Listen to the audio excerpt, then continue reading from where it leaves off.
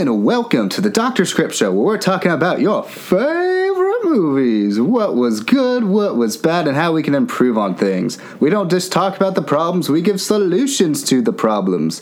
And today, I am graced with the presence of my main man, Dr. Sam. You know, I think today's podcast is going to be amazing. Oh, really? I think it's going to be amazing 2. Amazing Spider-Man 2. We're talking about Amazing Spider-Man 2, everybody. Wow, what a film we have to talk about right now. What a film we have to talk about. Just quick thoughts on it. How do you feel about the film, Taylor? I do not like it. This was a pain to get through. This was worse than the first one, if you can imagine, which I also was not the biggest fan of.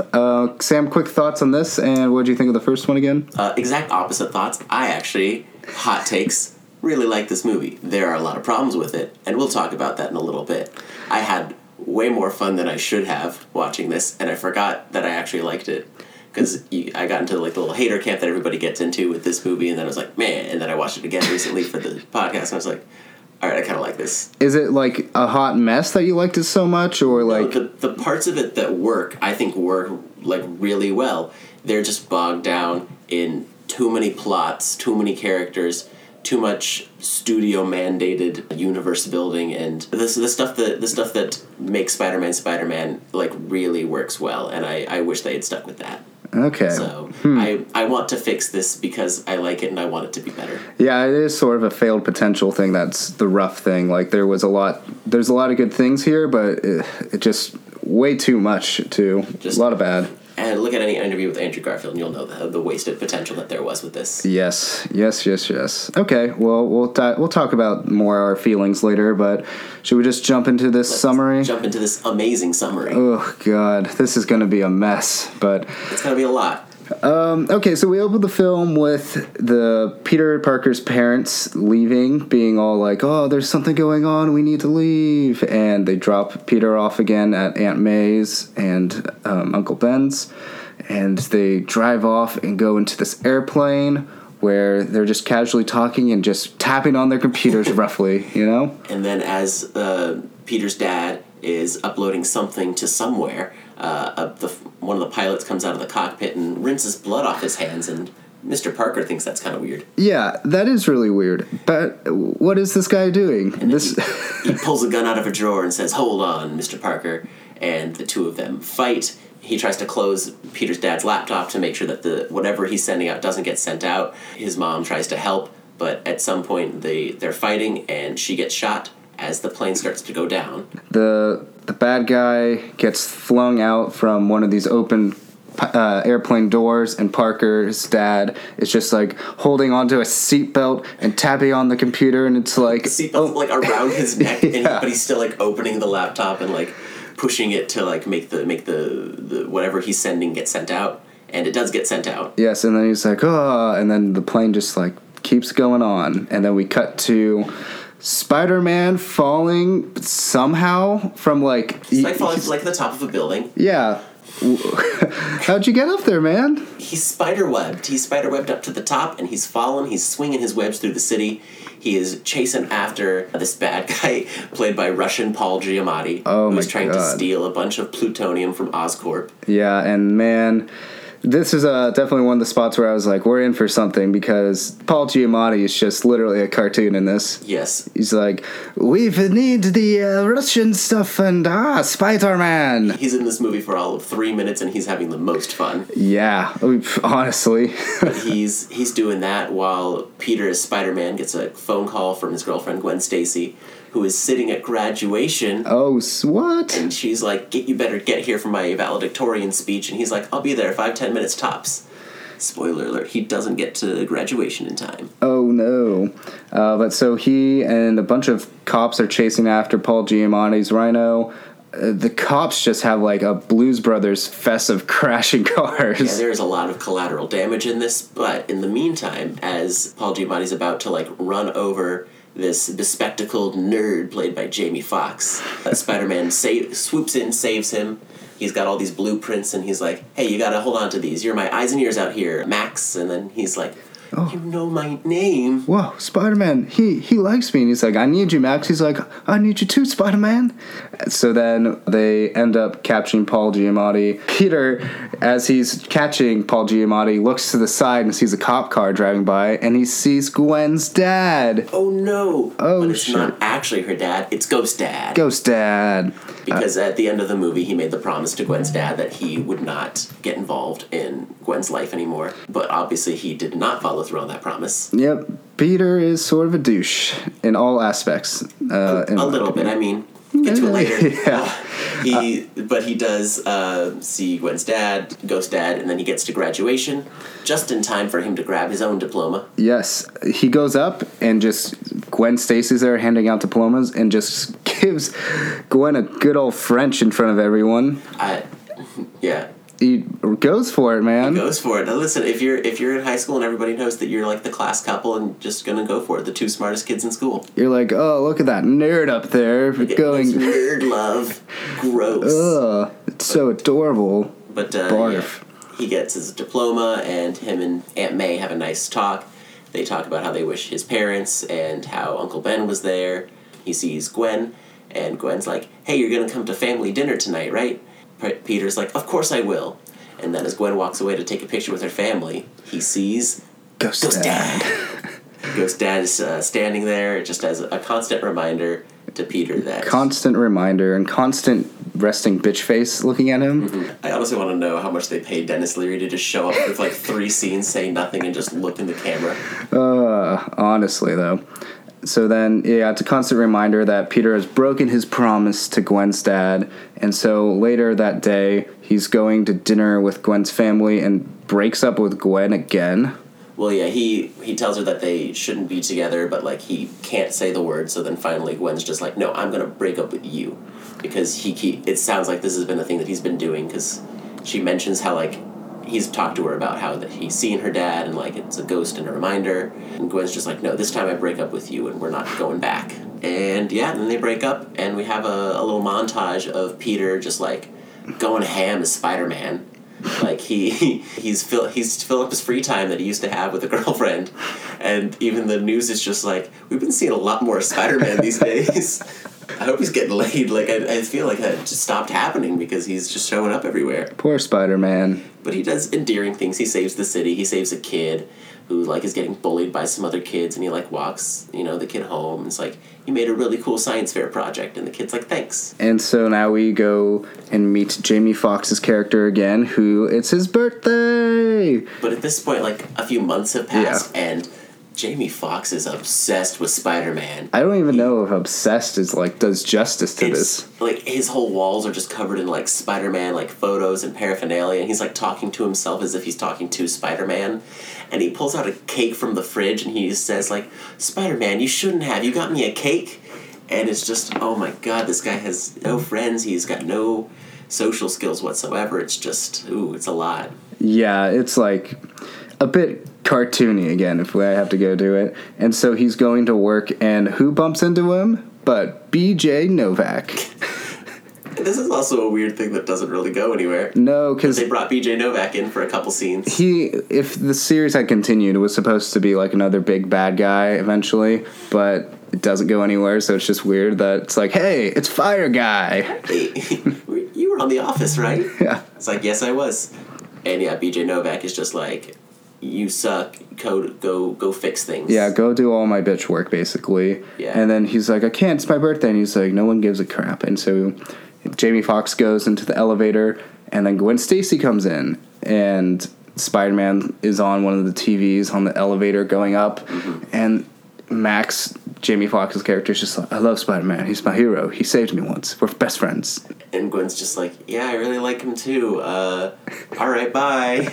And that's their interaction. But he mentions that it's his birthday and that, like, he would invite Gwen, but, the guest list is full with celebrities and other really important people. They have a good time. Yeah. Then Jamie Foxx goes into kind of like the electrical center where they're doing like experiments on like these eels, these electric eels. Well, this is like later on in the day. So he's about to leave, and then BJ Novak is like, no, there's something wrong, go deal with this. And Jamie Foxx is like, but it's my birthday. And then BJ Novak's like, fuck off. And so Jamie Foxx goes to this eel tank area. He's trying to fix something, and he's calling to other people being like, hey, can you help me out with this? And they're like, no, we're off. Deal with it with yourself, you loser. And so Jamie Foxx fixes everything, but accidentally falls into this pool of eels and is getting electrocuted with a bunch of eels attacking him at the same time. Mm-hmm. He doesn't disintegrate, but he just becomes like... Well, he like hardens. Like there's like this big this shell around him that looks like he was like burned alive, basically. And so now Oscorp has got this huge... I guess we forgot to say, they're working at Oscorp, which is also this, the same place that they were working out in the first film. Yeah. And basically Jamie Foxx's character like made the electrical grid that like the entire city of New York like runs on. Yeah. Like he's the main architect for a lot of this, but he just keeps getting shit on. And yeah, Oscorp just had like this incident happen just as Harry Osborn comes back to town. Oh, snap. And what is Harry doing today? Harry is going to see his dad for the final time. Oh, shit. Because his dad, Norman Osborn, is dying of a mysterious goblin disease. Which he, like, in the original Sam Raimi Spider-Man trilogy, it's more of like, a metaphor, and like Willem Dafoe, like, makes himself into this goblin figure.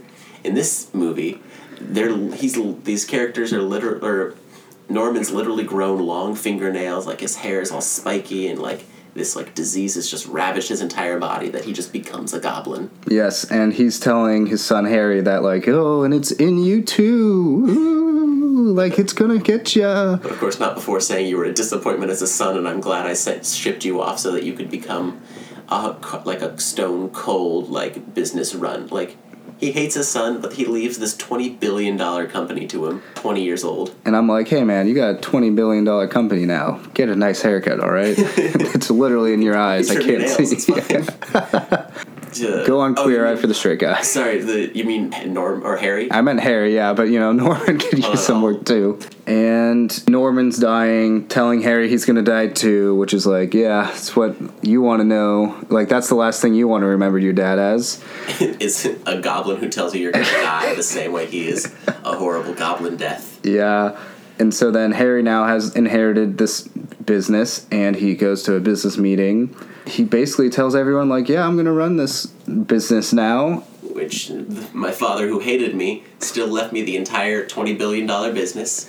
And he's like, all of you will do what I say. But you, lady at the end of the table who's an Academy Award nominee, I have a question for you. I'm sure you have nothing to do with the plot. She's like, I was your dad's former assistant. And he's like, great, you're my assistant now. You'll do everything that I say in a subplot that we cut out of the movie. Yeah, now you all have to report to her, and I'm going to dip out. Yeah, but then at some point Peter saw on TV that Norman died, and he heads over to Oscorp and is like, hey, Harry. How's up? How you doing? How you doing? And Harry's just like, I haven't seen you since we were like 12. They go around New York just talking and being like, how's life been? And Harry's like, my life's been so hard. I had to date all these models, and I have all this money. Woe is me. And Peter's like, wow, yeah, Harry, your life sucks. Everything's awful. And Harry's just like, so is there a girl in your life, And he's like, actually, there's a girl named Gwen. I don't know what we are. It's complicated. Oh, but she works for you. And he's like, oh, might be. No.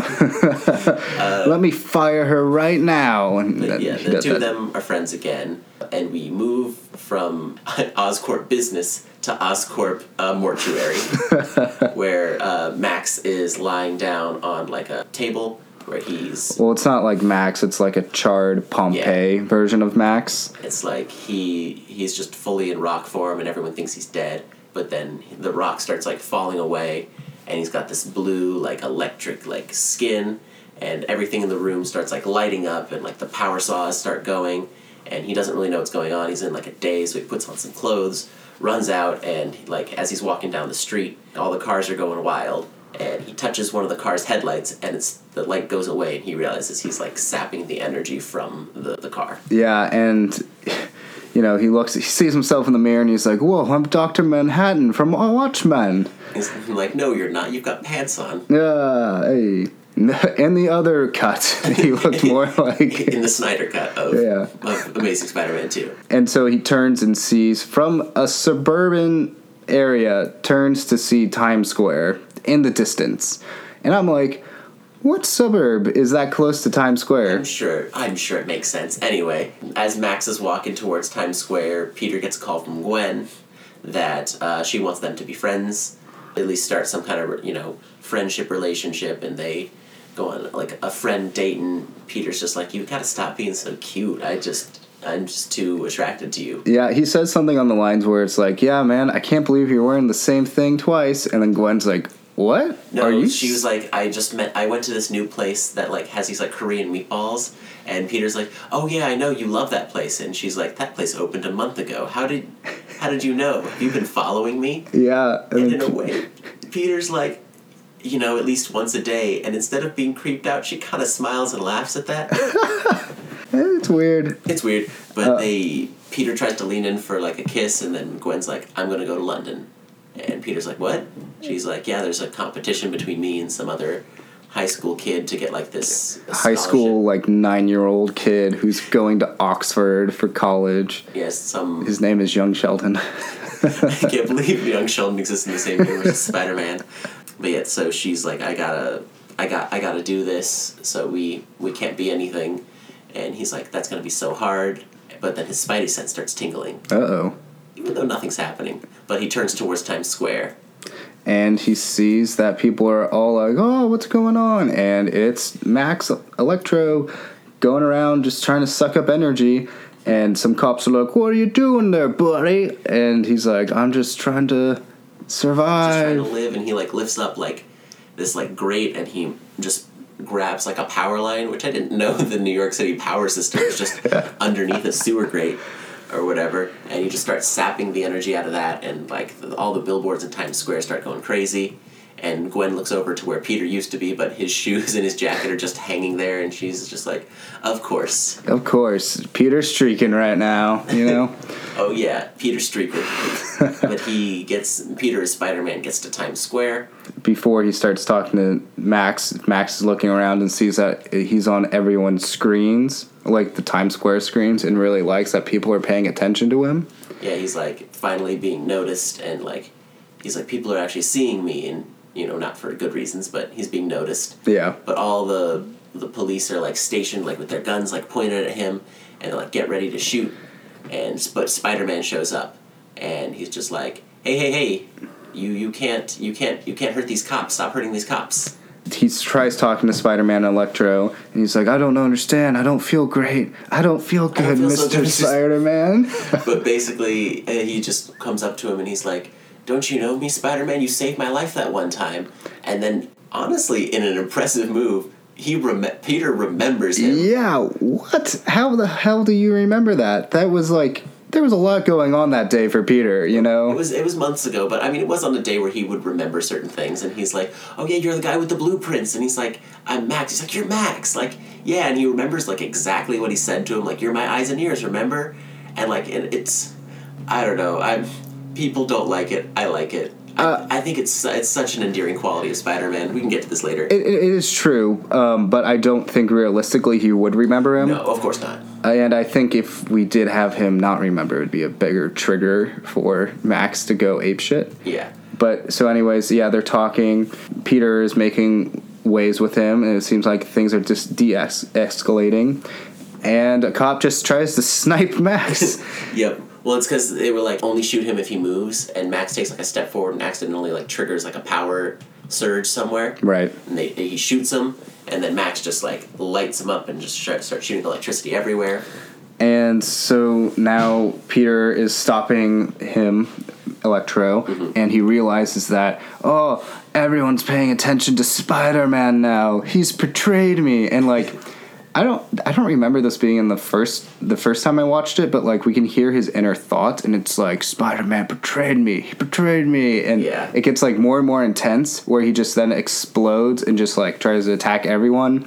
Spider-Man saves him, whatnot. And he, like, splashes, like, he takes, like, a fire hydrant and just, like, splashes Electro with water, which, like, I guess overloads him because he's, like, shocked himself. Right. Basically, Peter, or Spider-Man as Spider-Man, walks over to Gwen, who's been watching, and it's just like, I don't know. And she's just like, good talk. Also, wait, there are all these people, like, watching behind guardrails and cheering for it. who are these New Yorkers that are just like casually watching this like a wrestling match? I mean, I'm certain that would happen in real life, though. That people Really, this is like an attack. If police like hadn't like all of them been attacking Electro or been like subdued, they probably would have pushed the police line back so people couldn't get there. But I know for a fact in real life, especially in today's modern age, people would be filming that shit. I feel like they would be running away pretty fast. I mean, I wouldn't be there for that. It's not like you're on the Today Show with like a board or anything. It's not the place you want to get on TV for. But basically, Electro's subdued, right? And they take him to their version of Arkham Asylum. And so he basically just like starts getting tested on by this one weird doctor who's really, if a character's evil, just so the audience knows he's evil, he's got to play like classical music. And he's got to like have a German accent. Like Paul Giamatti had his Russian accent, and this guy's got his German. With big glasses and everything, so we know he's an evil nerd. Yeah, and he's just like, I'm going to experiment on you. And then Electro's like, I'm Electro. He gives himself a supervillain name just because he can. And and then they dunk him in a tank of water. And we're just going to say bye-bye to Electro for the next hour. Yep. And so now there's also one, the Oscorp businessman is there, and he's sort of like slowly putting it together that he needs to pin Harry for everything. But we'll come back to that in literally an hour and a half. Yep. And so, we have so much to summarize still. Basically, trying to go through things quickly, Harry calls Peter and is like, hey, you take pictures of Spider-Man? Can you tell Spider-Man to give me his blood? And Peter's like, that's not how it works. That's not how it works. I think it might kill you. And I'm not friends with Spider-Man. I take pictures of him. Yeah. That's like me taking pictures of Paris Hilton, and then you being like, Taylor, I want to go on a date with Paris Hilton. Can you help me out? And then I'd be like, no, Sam, don't go on a date with Paris Hilton. What are you doing? But in a twist of events, Peter shows up as Spider-Man to Harry's place, and Harry's like, all right, give me your blood. And Spider-Man's like, no, I'm not going to give you my blood. That's not how this works. Yeah. And then Harry yells at him. He's like, you don't save people. You hurt people. And he busts out of there, and Harry, like, throws over a table and then just, like, gets on the couch and snuggles in with a blanket. like a CEO does. Well, basically, at this point, we're going to take a little break from Peter. Peter goes, like, home, and he's, like, been doing, like, kind of, like a corkboard like map of like things to like piece together what his father's research means, how he's going to be able to save Gwen, how he's going to be able to like keep up with the city, and he does that. But he's also trying to figure out how his web slingers can like withstand Electro's electricity, because in this version he's not, as mentioned before, he doesn't just have web coming out of his arms. He actually invented the web things. Yeah, so he's like, our good guy from Goosebumps. Hey. And he just YouTubes it, how to do all this. And he goes on this wacky YouTube channel. Yep. And while he's doing that, Harry's at his business office being sad. And Felicity Jones from the Cut subplot walks into his office and is like, hey, I know where I can get you the spider venom that can, like, save your life, even though that's not how this works. No, it wasn't that. Harry finds out that he was framed for the quote-unquote murder of Max, and then the illegal experimentation on him. And so he finds out that the Electric Man is actually one of his undercover employees. Experiment done by his, like, company, and one of the old white men who was in the business meeting is like, you're out of here, Harry. And Harry's like, I'm going to get revenge on you. And so he sneaks into knockoff Arkham Asylum. Yes. And frees Jamie Foxx. And Jamie Foxx is like, I owe you my life. Well, he's not super into it at first, but he's like, why should I trust you? And he's like, Harry's like, you need to get me into Oscorp. He's like, you run that business. Well, how do I need to get you into Oscorp? And he's like, we've all been screwed by the sons. I need you. And then Max is like, you need me? He's like, are we friends? And then Harry's like, we already are. And the two of them get back into Oscorp. Well, they kill everyone there. Yeah, the German evil classical music guy dies. Yeah, he literally gets roasted. He gets super roasted. And basically, they're like, dumb glasses. Oh. And Electra just goes kind of like on a little Oscorp killing spree, kills one of the main security guards, and then gives like the guy who took over Oscorp from Harry like a heart attack. and then resuscitates him. Yeah. And is like, oh, bonus round, you gotta give me the info that I need. And he gives him the info of like the secret underground area. And the guy, like, Harry has a gun on him. He's like, take me to it. And he has like the gun on his side, so it's like the kill shot, the cool way of doing it. And so he goes, shows him all these secret, machines and gadgets. Let's just say the unused sequel room. Yes, unused sequel room, very appropriate. And so he finds, is it the venom, the Spider-Man venom that he uses? Yeah, he injects the Spider-Man venom into Yeah, but it's like the guy, the businessman, injects Harry with the venom with Harry's gun hand. Yeah. So it's like, dude, don't do that. He's going to shoot you. Yeah, what if that, like, just... he accidentally just pulls the trigger. Yeah. But that's you're still shooting him with venom, like, whatever. But basically he gets injected with the thing, and it... Instead of saving him, it starts accelerating his goblin process. Yes, and we will now put a pin in that, and now we have to talk about Peter for the past time. So, Harry gets the Green Goblin suit and leaves. Well, yeah, so now we're going to backtrack a little. So Peter's been obsessed trying to find his dad and mom. Oh, He has this whole thing where Mumford and Sons plays, and he's like, where's... I think so, whatever. Some indie song of the day. Yes, and so he's searching on Bing to find his family, asking a lot of question marks in those questions. He has a picture of Gwen, and he's like, will I lose you too? And it's like, oh, God. And then he has a talk with Aunt May. Yeah. And she's like... Your father betrayed Norman Osborn and sold out these secrets and just abandoned you. So Aunt May thinks that Peter's parents were awful. Yeah, but she doesn't believe it and everything. Yeah, but then Peter like rips down the wall of like things, and he's like, "I'm mad," and he takes his dad's old calculator and throws it against the wall, and it smashes. But it releases some subway tokens. Oh, where do these subway tokens go? Peter's like, this is weird. These aren't normal subway tokens. And this is one of those weird things that is a bit of a stretch because I would not know what any of this meant if I didn't live in New York. Yeah. Oh, God, no. And he just Googles Roosevelt, subway, D-line, question mark, and finds out there was an old abandoned subway line. He goes down to the subway line. Puts the coins in. Puts a coin in the slot, and... like underneath like the train a train car just comes up from the ground, and it's actually a secret lab that Peter goes in and opens up a computer, and lo and behold, the file that Peter's dad was trying to send just comes through to that computer. And yes, so then Peter's dad in video explains, like, yes, I knew Norman Osborn was going to use it for weapons and mass destruction, so I put my own blood into it. And so they need my genetic code to... Which is not how DNA and biology works, but we'll allow it. Yeah, and so Peter finds... And then Peter's dad also talks about, like, I know the biggest thing that's going to upset me about this is my son, because I love him so much, and... He means a lot to me, and he just won't never understand, so I'm sorry, Peter, I love you. And it's like, okay, yeah, cool thing there, bro. But it's also stuff we kind of probably inferred already. Yeah. Like, of course Peter's dad, like, wasn't, like, the bad guy, and of course Norman was using it for weapons of mass destruction. Yeah, it's very true. We already put that together because of Lizard Man. Lizard Man from the old movie. But a fun thing I think we should quickly talk about is that we did bring this up in surgery on our first time around. That Peter's dad. Your idea that you wanted like Peter's dad to have injected himself with the.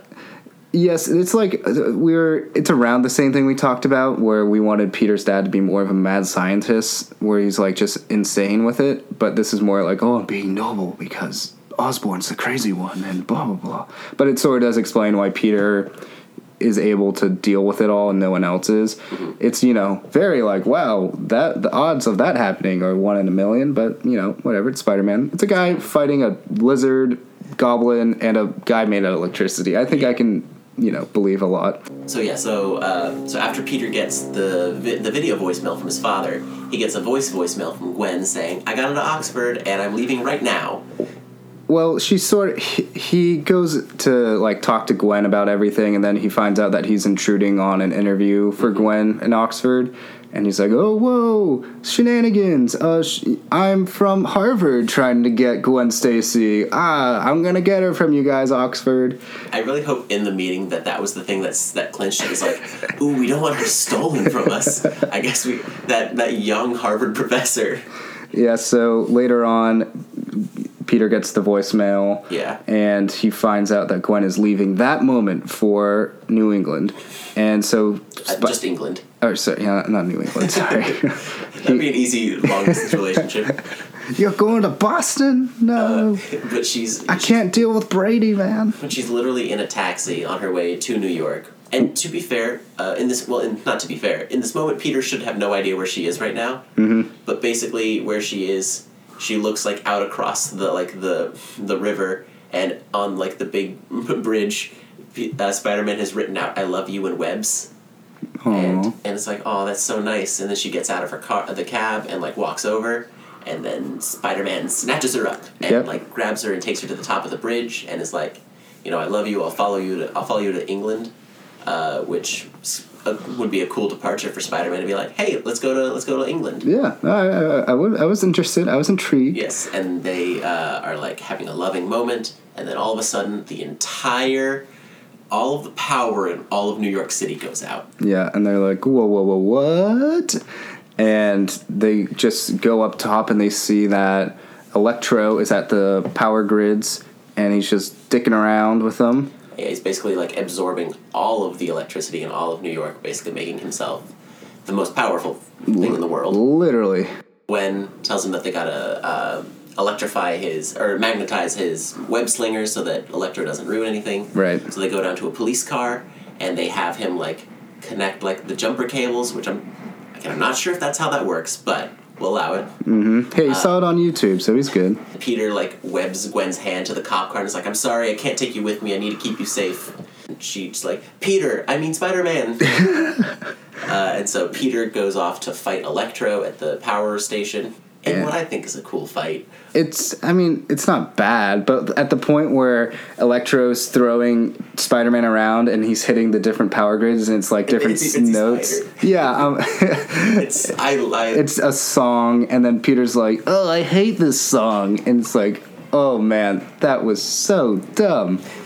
But then, they have a big fight, and Peter's like actually landing some blows on him, but Electro's like got him like cornered, and then all of a sudden this cop car comes out of nowhere and just slams into Electro. Yep, and he goes flying over. And it's Gwen, and she's like, you can't leave me behind, you asshole. Yeah, and he's like, Gwen, you gotta leave, it's not safe and everything. She's like, you need me, I know the power grid. And it's like, okay. So then they fight again. They get Electro to the right spot. Gwen turns on the backup generators or whatever, shocks Electro, or missed. It basically overloads him with like power, because he's got like a little sensor on the side of his head that's like how much power he can take. Which is pretty dumb, but okay. Yes, but it's the thing that lets the plot move forward. Yeah. And so basically Spider-Man with his webs like hits Electro with it. She turns the power back on and it overloads him and kills Electro. Gwen Stacy and Peter are like, we did it, woo! But then it's like, whoosh, whoosh. No, it's not even just whoosh. You just hear and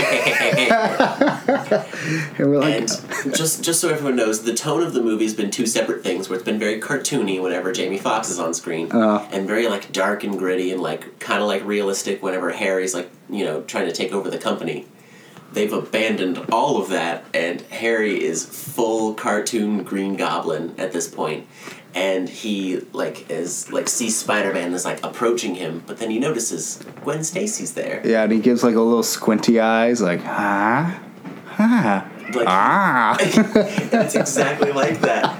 And he looks back and forth like 5 times, and then he just looks at Spider-Man. And he's like, Peter, and Spider-Man's just like, Harry, I couldn't do this. Look at what you've become. And then basically, Harry grabs Gwen and like is like, if I can't kill you, I'll kill what you care about. And like, so he flies up to the top of like this clock tower, and Spider-Man climbs to the top and tries to like shoot down Harry, and says the thing that it always happens. Like, oh God! Put her down, Harry. And he's like, of course I will. And just drops her. Spider-Man grabs her and keeps her safe on a web while she's still hanging like from like a precarious perch. And the Harry and Spider-Man fight inside of the clock tower.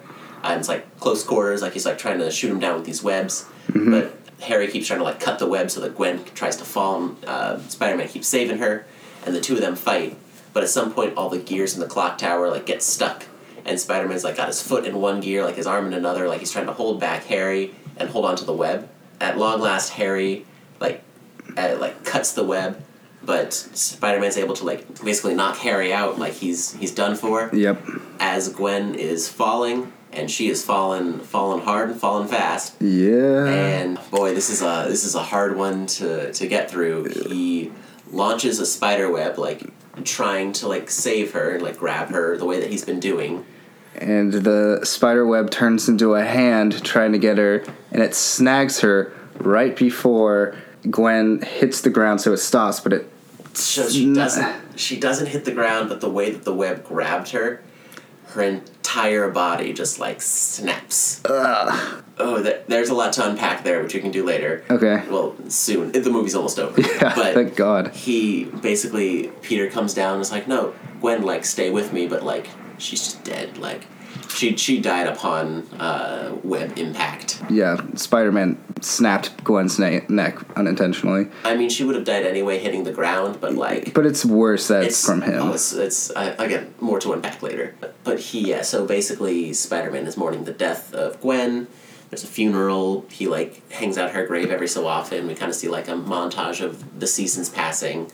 And Peter hasn't been Spider-Man in months. Crime is going up. And with Spider-Man no longer on the streets, Harry from his jail cell tells a man in, like, a dark coat from the room of failed sequels. Yes. Sequels that never were. Do we remember what this guy's name is? I remember the guy in the coat? Yeah. I don't remember what his name is, but... The gentleman, that was his name, yeah. Something like that. Harry's like, all right, who do we have? And they're like, remember Paul Giamatti from the first 5 minutes of this movie? And he's like, of course I remember Paul Giamatti. Put him in the rhino suit. And so they put Paul Giamatti in this giant mechanical rhino suit. And he's just tearing up the city, destroying everything. And they're like, where is Spider-Man? We need him. But instead of doing anything, Peter's just in his room. But he plugs in a flash drive that says graduation speech. And he listens to Gwen Stacy's graduation speech. And hearing that gives him the power to go out there and become Spider-Man again. Yes, and so this little kid that Spider-Man had saved his school project on, dressed up as Spider-Man, puts the mask on, runs out to go fight Paul Giamatti, and he just goes into the middle gunfight, like a back and forth, and then Paul Giamatti's like, oh, Spider-Man, you've not grown since... I don't know, he says something stupid. Something like that, and then everyone, like, sees something in the sky, and they turn...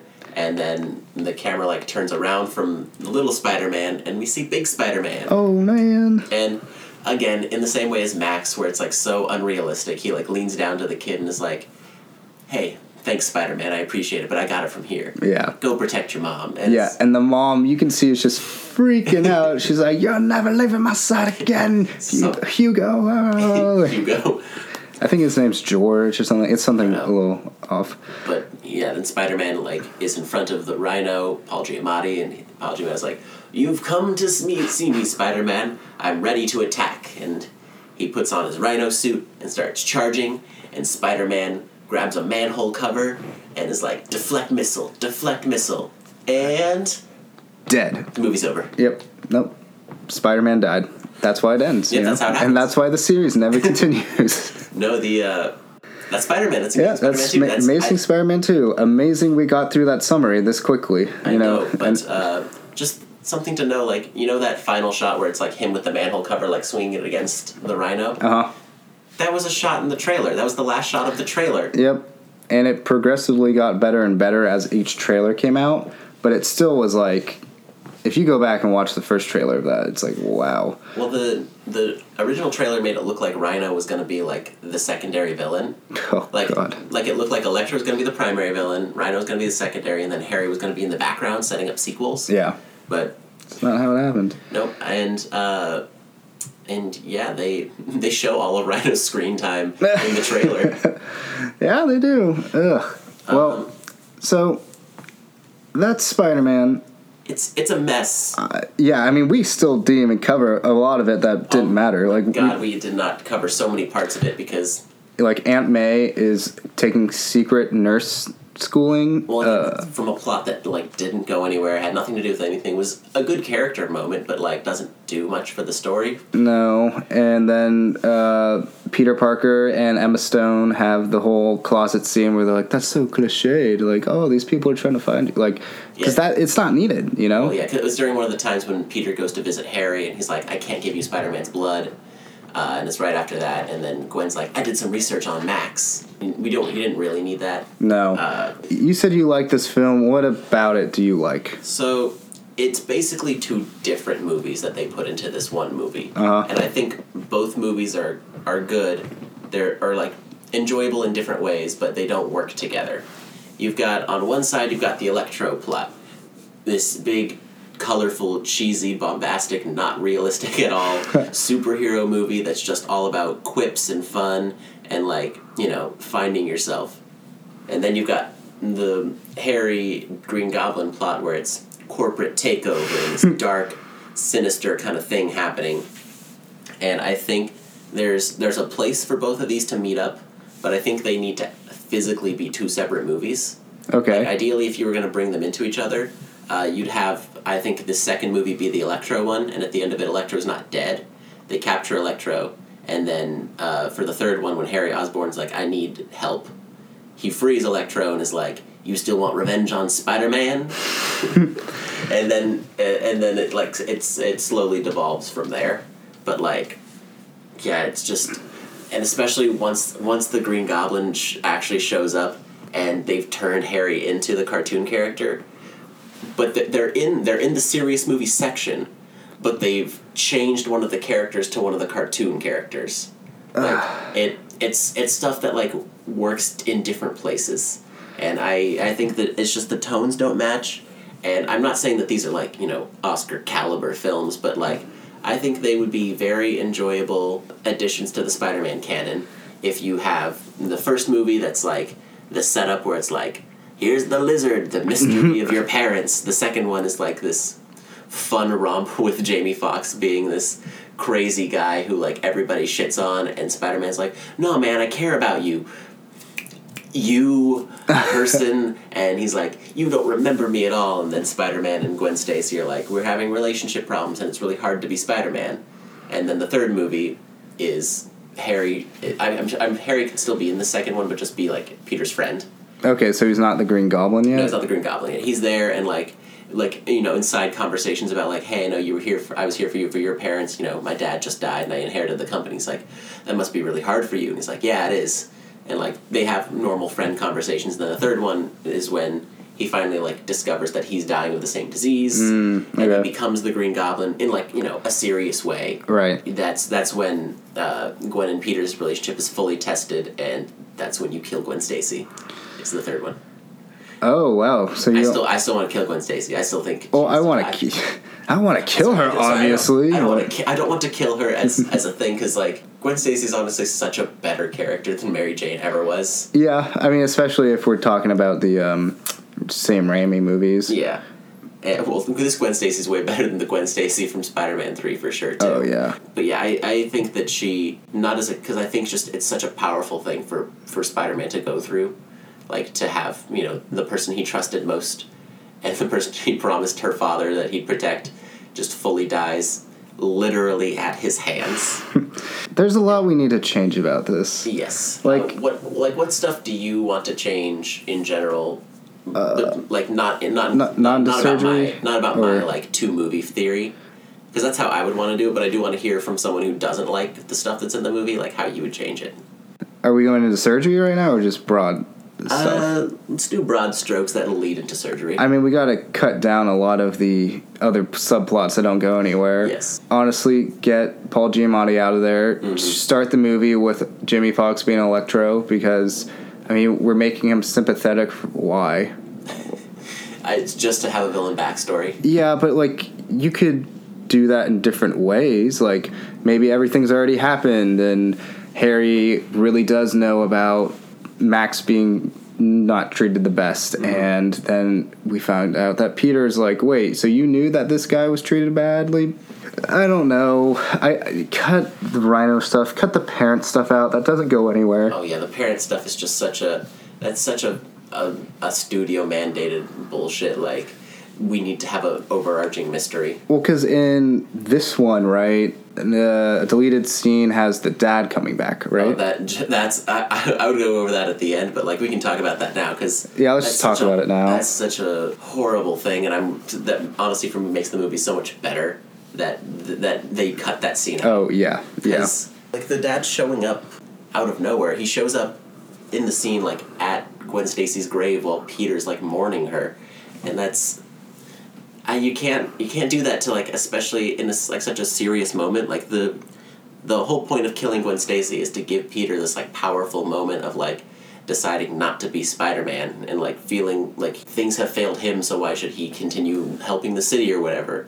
And having his dad show up to be like, you need to be Spider-Man because plot reasons, mythology reasons. You don't need this overarching mythology to make Spider-Man. Yeah, like what does it add? What else are we getting from the parents or that his dad comes back? Like I'm sure this is what Sony thought too, but this whole subplot of the family, what did it add? It just is talking about why Peter can be Spider-Man and why Harry can't get his blood. Well, yeah, it makes Peter the chosen one, which you don't need him to be the chosen one. He just was the kid that got bit by a spider. Honestly, it undercuts it a lot if Peter is a chosen one, because the whole point is that he got bit by the spider and like has a few more powers, but he developed the technology on his own, and he's the one who like decided to like go out and be a vigilante, which you know. It helps in that way instead of being like, Peter, you were always destined to be Spider-Man. Like it doesn't work, especially everything else with the parents subplot adds nothing. It just shows you that he's the chosen one. Like, you could still keep his parents working at Oscorp, but that's all you need to get him to be friends with Harry. Yeah. Like, that's it. Yep. All right, let's jump into surgery. Let's talk about stuff we would want to change, what we think would make it better. I think you should lead the charge of this one, because I like most of it for the most part. I just really want to separate the two movies.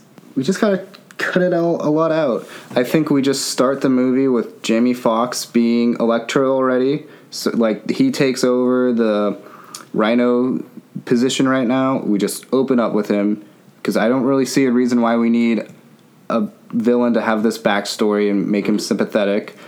I think maybe we could have Harry already be the main guy, the CEO, saying like his father passed away. We slowly realize that he's like turning into something, and that makes him more of a mad scientist where he's like, I'm trying everything to save my life, Pete. And so now we sort of see why Jamie Foxx's character was neglected, because they're just pushing them and not giving them enough respect. That's just something overall I'd want to change, I would say. Mm-hmm. I want to make Max, like, he's not this nerd that gets treated badly. He's got to be like Jerry from Parks and Rec. I think he already is. But, like, I don't know. He's not as, like, bubbly about it, I guess. Well, he's not as endearing. Like, I guess the thing with Jerry is that Jerry's just this wholesome, wonderful person, and like everyone just ruins him. Because like Jerry's not a weirdo. No, Max is like a weirdo. Like he doesn't. No one deserves to be ostracized. However, he doesn't put himself in the best position not to be ostracized. Yeah, exactly. He's kind of getting shit on because he's like very over the top and weird, and people shouldn't be mean to him. However, you don't wonder why people are being mean to him. Yeah, exactly. Gotta cut the parent stuff out. Yep. Can we make their stuff more interesting, where it's not like a Jason Bourne subplot or anything? Like, can they have another reason why they left, or like... No. I think they should just not... I think they could still have worked for Oscorp and, like, have died either because of, like, something Norman made them do, or, like, something like that, so that Harry and Peter are still friends, but there's like this tension of like, if your dad hadn't like, you know, made my parents do this thing or whatever, then they would still be here. And like, I think that animosity would be something that could bubble to the surface later on in the movie. Okay, because I think like that is an interesting thing that we've never talked about besides these movies, is the parents. Like, where are they? What are they doing? And, I mean, I'm just sort of tired of, like, oh, they worked for the government. Or, like, oh, yeah, they had these weapons that could have changed everything for the wrong. Like, what are we going to do? Like, I think this would sort of have to retcon part of the first movie. Like, I just want Peter to be at his house alone for a couple days, and then like the cops finally come because they're like, where are your family, where's your kid, where's your parents? And he's like, I don't know. And just like by default he gets to Aunt May and Uncle Ben's place because it's like Child Protective Services is like, we don't know where the family is. And there it's more of like, okay, like what happened to them? Are they dead? Are they alive? And then, you know, I don't want to make it like anticlimactic, but maybe they're just dead. There's nothing cool. They just something happened in Morocco, or like, you know how in Star Wars The Last Jedi, trigger warning, you know, trigger warning for everyone out that there. Rey's parents as of now aren't anyone. Yeah. Are we making that like? I guess it is sort of just anticlimactic in general. But it's not really anticlimactic because they never needed to be anything. You know, not to compare to the Sam Raimi trilogy, but they weren't anybody, and it didn't really matter. It was just, and it was mostly, I think, in the marketing of the movie to be like, you'll see the untold story of Peter's parents, and no one was really asking who Peter's parents were. Yeah. He just lived with his aunt and uncle. That's just how it happened. Yeah, I'm trying to think of something fun for them to have a backstory in, and I don't know if it's like, oh, they actually are bad people, and oh, snap, the Kingpin is actually Peter's dad. No, Whoa. I think we just cut the parents out altogether. Okay. I think that's the best move for this type of movie is just you could have them there to be like, I miss my parents. I bet you do. Yep. Yep. Like, because we could maybe talk about, like, having abandonment problems and, like, how he's more dependent on Gwen because of that. Well, and that's why he'd be sad about her leaving and going to Oxford, is, like, her leaving would make him feel like, you know, his same way that his parents left him for whatever reason. I think if that plot is going to also stay in there, that Peter and Gwen are having relationship troubles, because I like that. It makes Peter and Gwen like a lot more sympathetic and like more relatable. I want Gwen to be the person that's really like trying to get the relationship together back too. Like, let's take out from the first movie that Peter's like, oh yeah, but promises you don't keep are the best type of promises, because like, sorry Peter, you're just a douche for doing that. Yeah. And now like Gwen's always trying to prove to Peter that she can like handle herself and that she doesn't need to be protected. Mm-hmm. And so that becomes more of a like, I'm not the princess that needs saving.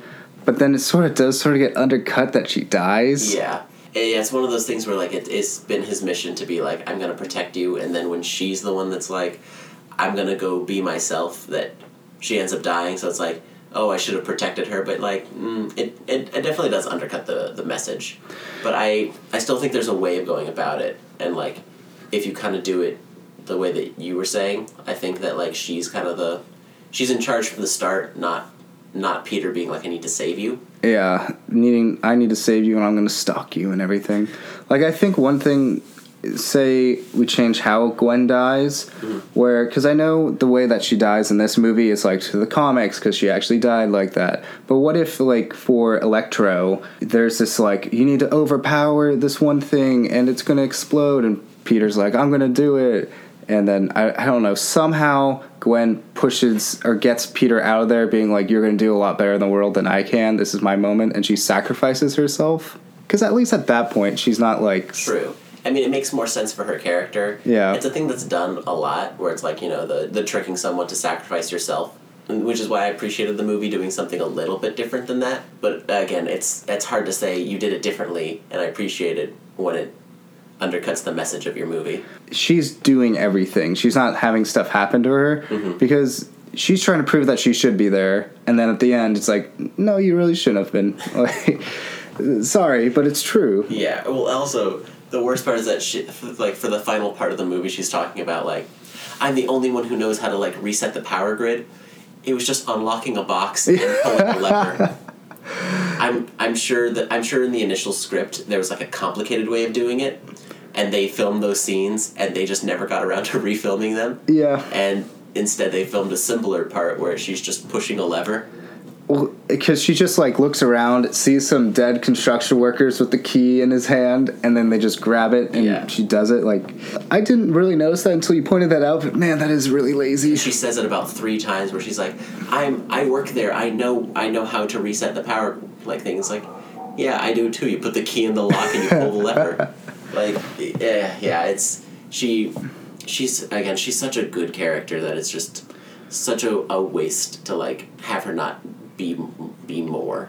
Do you want her to sacrifice herself, I guess? Because I think for a character-wise, it's better for her to make this decision than it to happen. I think if she's gonna die, it would be better for her to like be the one to decide to do it.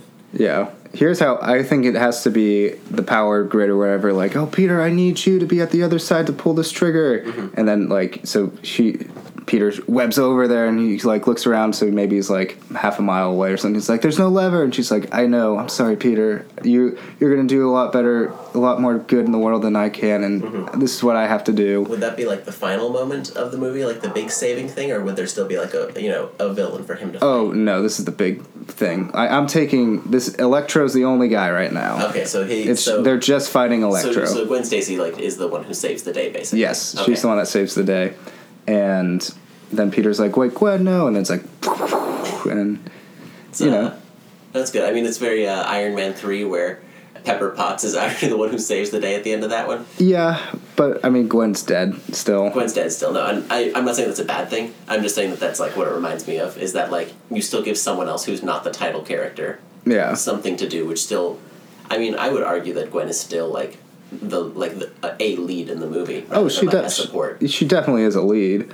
But I think this way too, as if Peter's continually to go to her grave and just sulk over everything. Like he'll be like more like, wait, she died so I could do more good. Like I need to motivate myself to go back out to do. And then also listening to her graduation speech, like if that ends up what he ends up doing, like it feels more like a motivator rather than, shit, I killed her. Yeah. Listen to her graduation speech. I guess I'll pick up my shit and do what I have to do. Yeah, and I don't want to see the graduation speech in the first openings of it. Like, I know it's not word for word, I want to say, that we see at the end, but still, like, have it. But it should be a bigger thing where Gwen's like, you missed my graduation speech. You're like, you better watch that. There will be a quiz later. That's actually the first thing that I wanted to change to, and I'm glad you brought that up, because, it would have been so much better if she's, like, on the phone, and she's like, get over here now, and then they're like, Gwen Stacy, valedictorian, and then we just cut away and we only have the Rhino stuff. Yeah. Like him fighting that, or whoever the intro villain ends up being. Mm-hmm. And then he shows up, and she's like, you missed the speech, I know, I'm sorry, but I love you, and kisses her, does that thing. And then he never does, like, actually listen to it till then, Yeah, well, because at some point then she should, like, hand him the flash drive to be like, here, listen to this when you need to pick me up or something. Yeah. Like, you listen to this, there will be a quiz, and then, like, maybe he's webbing around talking to her, and she's like, yeah, it's sort of like, when I said this, or like, doesn't this remind you of this quote? And he's like, oh, I've never heard that. And he's like, well, then I know you didn't listen to my speech. And he's like, oh, damn, no. I'm watching too many YouTube videos about web slinging. Now, in this version, do you keep the Harry plot as well, or do you only have Electro? Harry's in it. He's not going to become Green Goblin. I want him to be more like, I'm dying, Pete. I need to go to these extremes to save myself. And it's just not me. Like, there's others that have been diseased like this, and I'm the one that's survived the longest because of my wealth. But, wealth can only get you so much. Like, he needs to be more extreme to the point where maybe that's why we feel sympathetic to Electro. Like, Electro's like, I was disregarded. No one cared about me. It was my birthday. Yeah. Well, it's hindsight sympathy, I think. Instead of, like, seeing him from the start be this nerdy person who, like, gets shit on. Mm-hmm. Like, if he does start off as Electro and then you find out through Harry that he's been working him to the bone to be, like, working, and you find out, like, later on Harry was like, yeah, this nerd Max was, like, working overtime, and he still failed me. God, how could he, he was working 90 hours a week. How could he not have done that? Well, maybe Max also does know the, like, serum to fix him or anything. Mm-hmm. And based on certain genetics, how this mixer goes will change him different. And that's how, like, Max was touching, or had a fork in the electric socket as he was putting himself with the serum. And then he becomes Electro Man. And so they're trying to hunt Electro down to get this formula from him. Oh, so Harry would still be part of it and, like, also trying to get Electro? Yeah, he's like, oh, we need to stop Electro, but not kill him because he's a human. But really, like, it's to get the formula. And so... That's interesting. So then when Electro does die, Harry's mad at Spider-Man because it's like, you killed the only person that knew it. Spider-Man, damn you. Okay. And that's actually feels like a very genuine setup for a sequel. Yeah. It's not necessarily like a forced setup. Yep. So I like that. I like that too. What kind of tone do you want this one, your version, to strike? Do you want it to be the cartoony one that Electro's already in, or do you want it to take more of the serious tone in the second half? It's got to be more serious. You can have jokes and stuff in there, but you know how Captain America Civil War is serious but has those jokes in there now and then? Something like that. Because, I mean, Paul Giamatti and Jamie Foxx are they're so cartoony because they don't have any direction. Because they don't know what to do, and they're like, oh, okay, I guess this is what we're doing. Well, if you look at Paul Giamatti in that last scene, he's clearly just a CGI head inside of that, that armor tank. Like, it's too much cheese on that. See, I don't know. For me, the cheese is fun when it's like the cheese itself. Uh-huh. And the only serious scenes you would have is like a little bit of like Peter and Gwen's like relationship, and you would just have, over the top drama with Electro. I still liked that aspect of it because I like superhero movies that are serious. Uh-huh. I like The Dark Knight. It's one of my favorite movies. And I do like the Marvel ones that do get like serious but still have quips. Mm-hmm. However, I thought when this movie was gonna just be like kind of a big cartoon, I was actually super excited for it. I thought it was gonna be a fun, different thing where it was gonna be all cinematic and like this like stylized kind of like slow-mo, and then we're gonna see like Spider-Man do like the way that he uses his powers is like very unique and feels like a fun way, like the way he traps Paul Giamatti in the first place. And I think that there's still a serious movie that you could make out of it. I just kind of like, having already seen the tone of this first half of the movie, I kind of was excited about it being like a good cheese. It's there's a fine line of how much cheese you can intake, Yes. And I do think that if they had separated the two plots and like made this more streamlined, they could have made a good fun time. If this was like 90 to 100 minutes. Yeah, I could push 2 hours at the max, but when it's 2.5 hours, it was just like, this was such a drag to get through. Mm-hmm. So many things don't come back together. I love Aunt May, but I don't care about the nursing subplot. Also, can we talk about the frickin' airplanes that come out of here? Where it's like the airplanes, because there's no electricity, so they're about to collide. Well, yeah, that is just such a plot excuse to have a ticking clock. Yeah. Where when Electro takes down the power grid, we didn't even put that part in the summary. Well, because it's not needed. When Electro takes down the power grid, there's these two planes that are like about to collide. Like, there's a bunch of stuff probably happening in the city that's like not working. Like, you kind of get that with Aunt May, where like she's at the hospital and like clearly the people's like life support has just been like gone out, and like there's that stuff happening, and then two planes are about to collide, and then they get the power back on just in time for the planes to like scoot out of the way. Well, just if you're gonna do the planes, have someone we care about there. Like, have Aunt May there.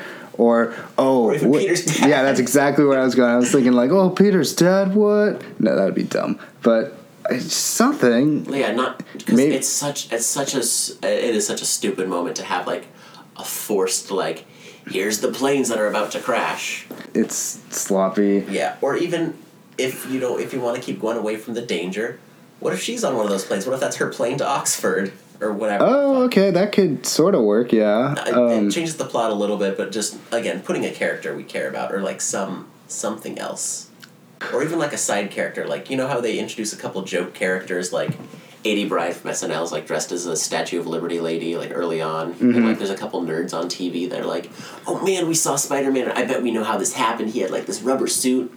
Put like a few of them on there where it's like, even if it doesn't matter, we've seen them before. I just still wouldn't care if they're on there. Not to the point where I'm like, oh, you gotta get the electricity on so the nerds survive. Come on, Peter. If you give them better jokes and like more endearing stuff to do, I think you could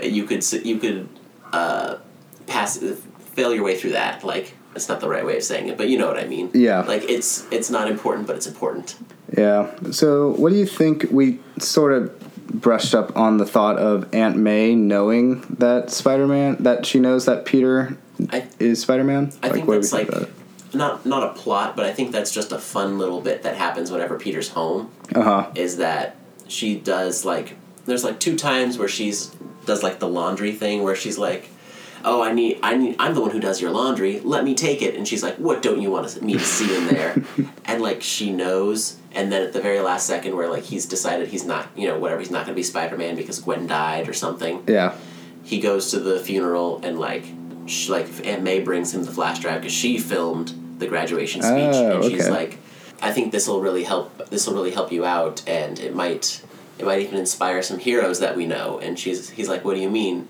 And she's like, Peter, the day that Gwen dies, Spider-Man stops showing up places.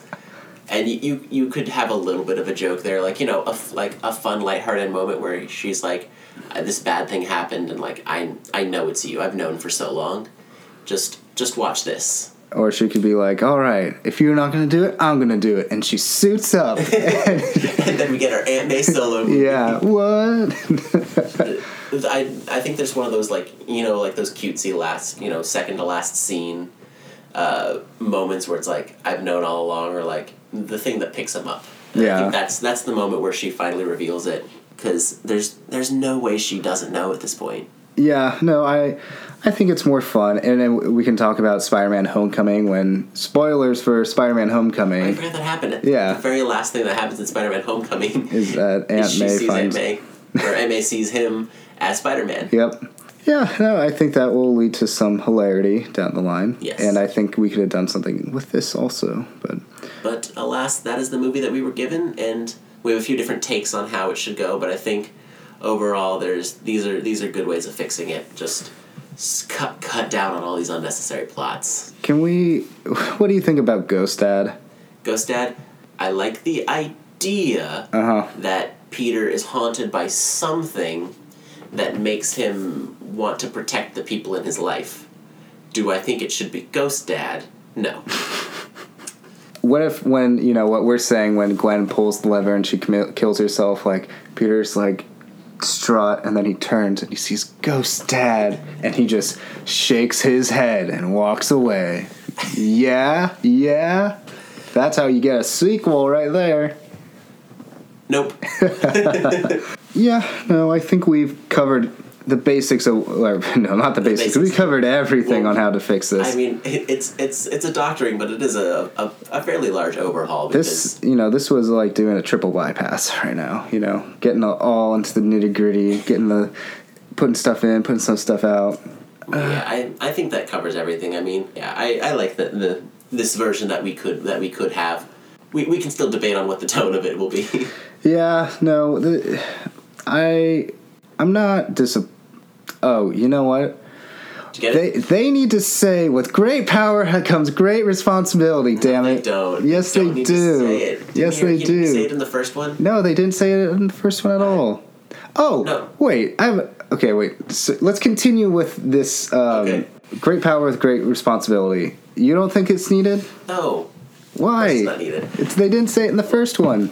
No, you don't need it. Why? Because it was done in the Sam Raimi trilogy, and we know what he means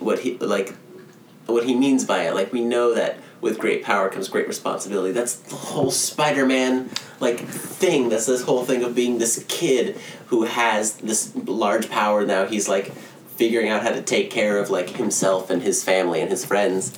And I think it just, if you don't want the tone to be cheesy, you just said specifically you don't want the tone to be cheesy. That's not being cheesy. Yes, That's just what the heart of Spider-Man is. The heart of Spider-Man, it has inevitably become cheesy because of the power that it has taken in the common lexicon of life, and how prevalently it is said and parodied, that I think at this point you would have to really almost revamp Spider-Man so much that when you say that, it takes on the same meaning but different.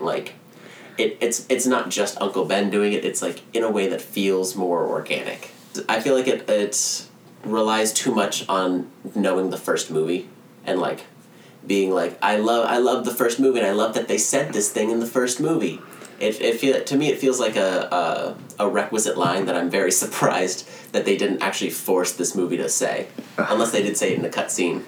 Aunt May, when she's handing the memory card to Peter, could have just been hey, with great power comes great responsibility. In our version is what I'm saying. When she's doing the... I think, yes, the only time it could happen, The only time it could happen is after she hands it to him, and she's like, after they're done, like, I can't believe you knew who I am. What do I do now?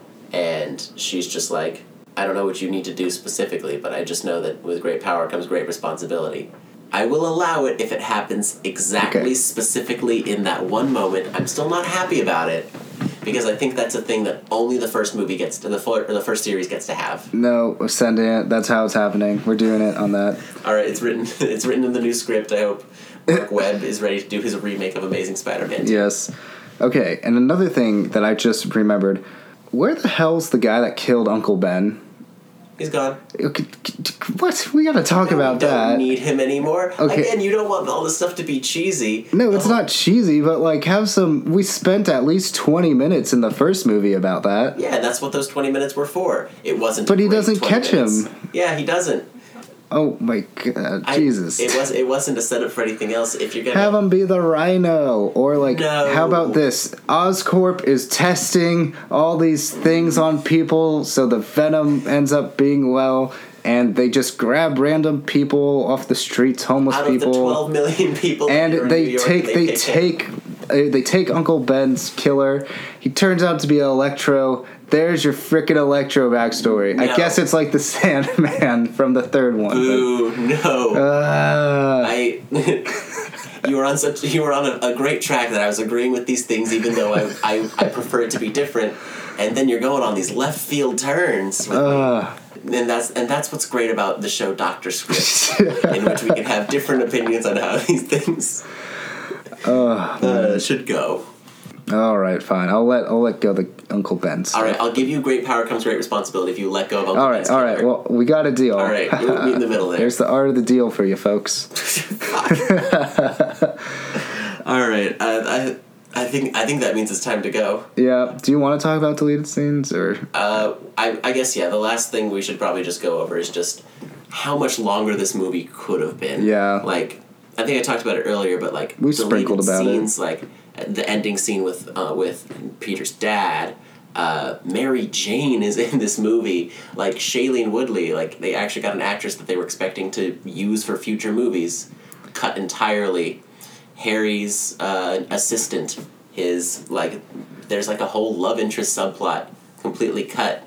More scenes with like Aunt May at the hospital, completely cut. I think there was more stuff with Electro, like getting his powers and stuff, and like in the middle of like being tortured. Gone. Like, I don't know. Do you know any of the scenes? No, those were all the ones I really knew about. It's insane because that's like those are full plots. Those are like full stories that got completely cut, which means that this movie that was already 2 hours and 20 minutes could probably have pushed 3 hours. God. And not just like as an initial cut, but like as a full movie that includes everything where you're trimming the fat, but you still include every scene. Also, especially the part with his dad coming back and like undercutting Gwen's death. Putting in Mary Jane would have undercut her death so much. So that would have been in such bad taste. The fact that they would bring Mary Jane into it, and if they named her throughout the movie, of course Gwen's gonna die. Yeah, that's what they're setting up. Yeesh. Yeah, no, they made the right decisions on that. I don't know why they spent the time filming and doing that. Like, did they really need to watch the movie and be like, wow, that's in bad taste? Well, imagine how long that script was. Like, when they had all those extra scenes. And, well, my hope would be that the version that they went into production with before the studio sent notes back and was like, set up some sequels for us, please. Basically. I think that maybe that version could have actually been good. Like, there could have been an actual good way of putting Mary Jane into it and putting more of like a Harry love interest. A love interest for Harry. Because I like Felicity Jones as an actress. I bet she would have been great. And I think she plays like a named character that's like has a supervillain role later on. Yeah, I want to say she becomes Black Cat, but don't quote me on that. With the people that they cast and like the stuff that they could have done, it feels like such wasted potential. Yeah. I feel like that's kind of the main part of the movie that I would call it Amazing Spider-Man 2, wasted potential. Yeah. Yeah. Okay. Yeah. I think we covered all bases and everything else. Yeah, I think we covered it all. Listen, y'all, you're allowed to have whatever hot takes you want. If you want to like Amazing Spider-Man 2, go for it. If you want to hate it, go for it. If you somehow have a middle ground opinion of it, go for it. I think the viewers really want to know, because I was not a big fan of this. You were decent with it. You were a fan. I hated Solo. You thought it was Solo. okay. What's a movie you hate? What's it? Grinch Night. That's a short. I know. That doesn't I'm count. trying to think of a movie that I want to think of a movie that I hate that people like. Oh, Moulin Rouge. Oh, I okay. hate Moulin Rouge. Maybe we should do that someday. Oh god, that's like 3 hours. It's not 3 hours. I think it's only 2 hours. It's But 2 hours. if Can you? I hate Grease. Okay. I think we talked about that okay. before. Maybe. Yeah. Or maybe just as a personal conversation we've had that. Yeah, maybe. Okay. I don't hate musicals. I'm sorry. Bryce, I picked 2 musicals. I love musicals. I just hate those 2. Okay. All right. Well, fun fact for viewers or Yes. listeners. Okay. Yeah, that's it for us, guys. The usuals. If you want to get us our latest content, follow us on Instagram at Dr. Script. Same with Facebook, Dr. Script. Twitter, it's DR Script Podcast, like the actual DR Script Podcast. Tweet us at us. Subscribe to us on iTunes. Leave a nice Yes. little 5-star review. Type out something. We got a few stars in there, but it'd be nice to see some words to hear kind of like your feedback, to know what you like and what you don't like. Yeah, that would mean a lot for us. So please, if you have the time, do it. And if we're having any more Keira Knightley moments, please. Yes. All right. That's all for me. All good for you, Sam? All good for me. Have an amazing night, everybody. Heyo. Deuces, guys.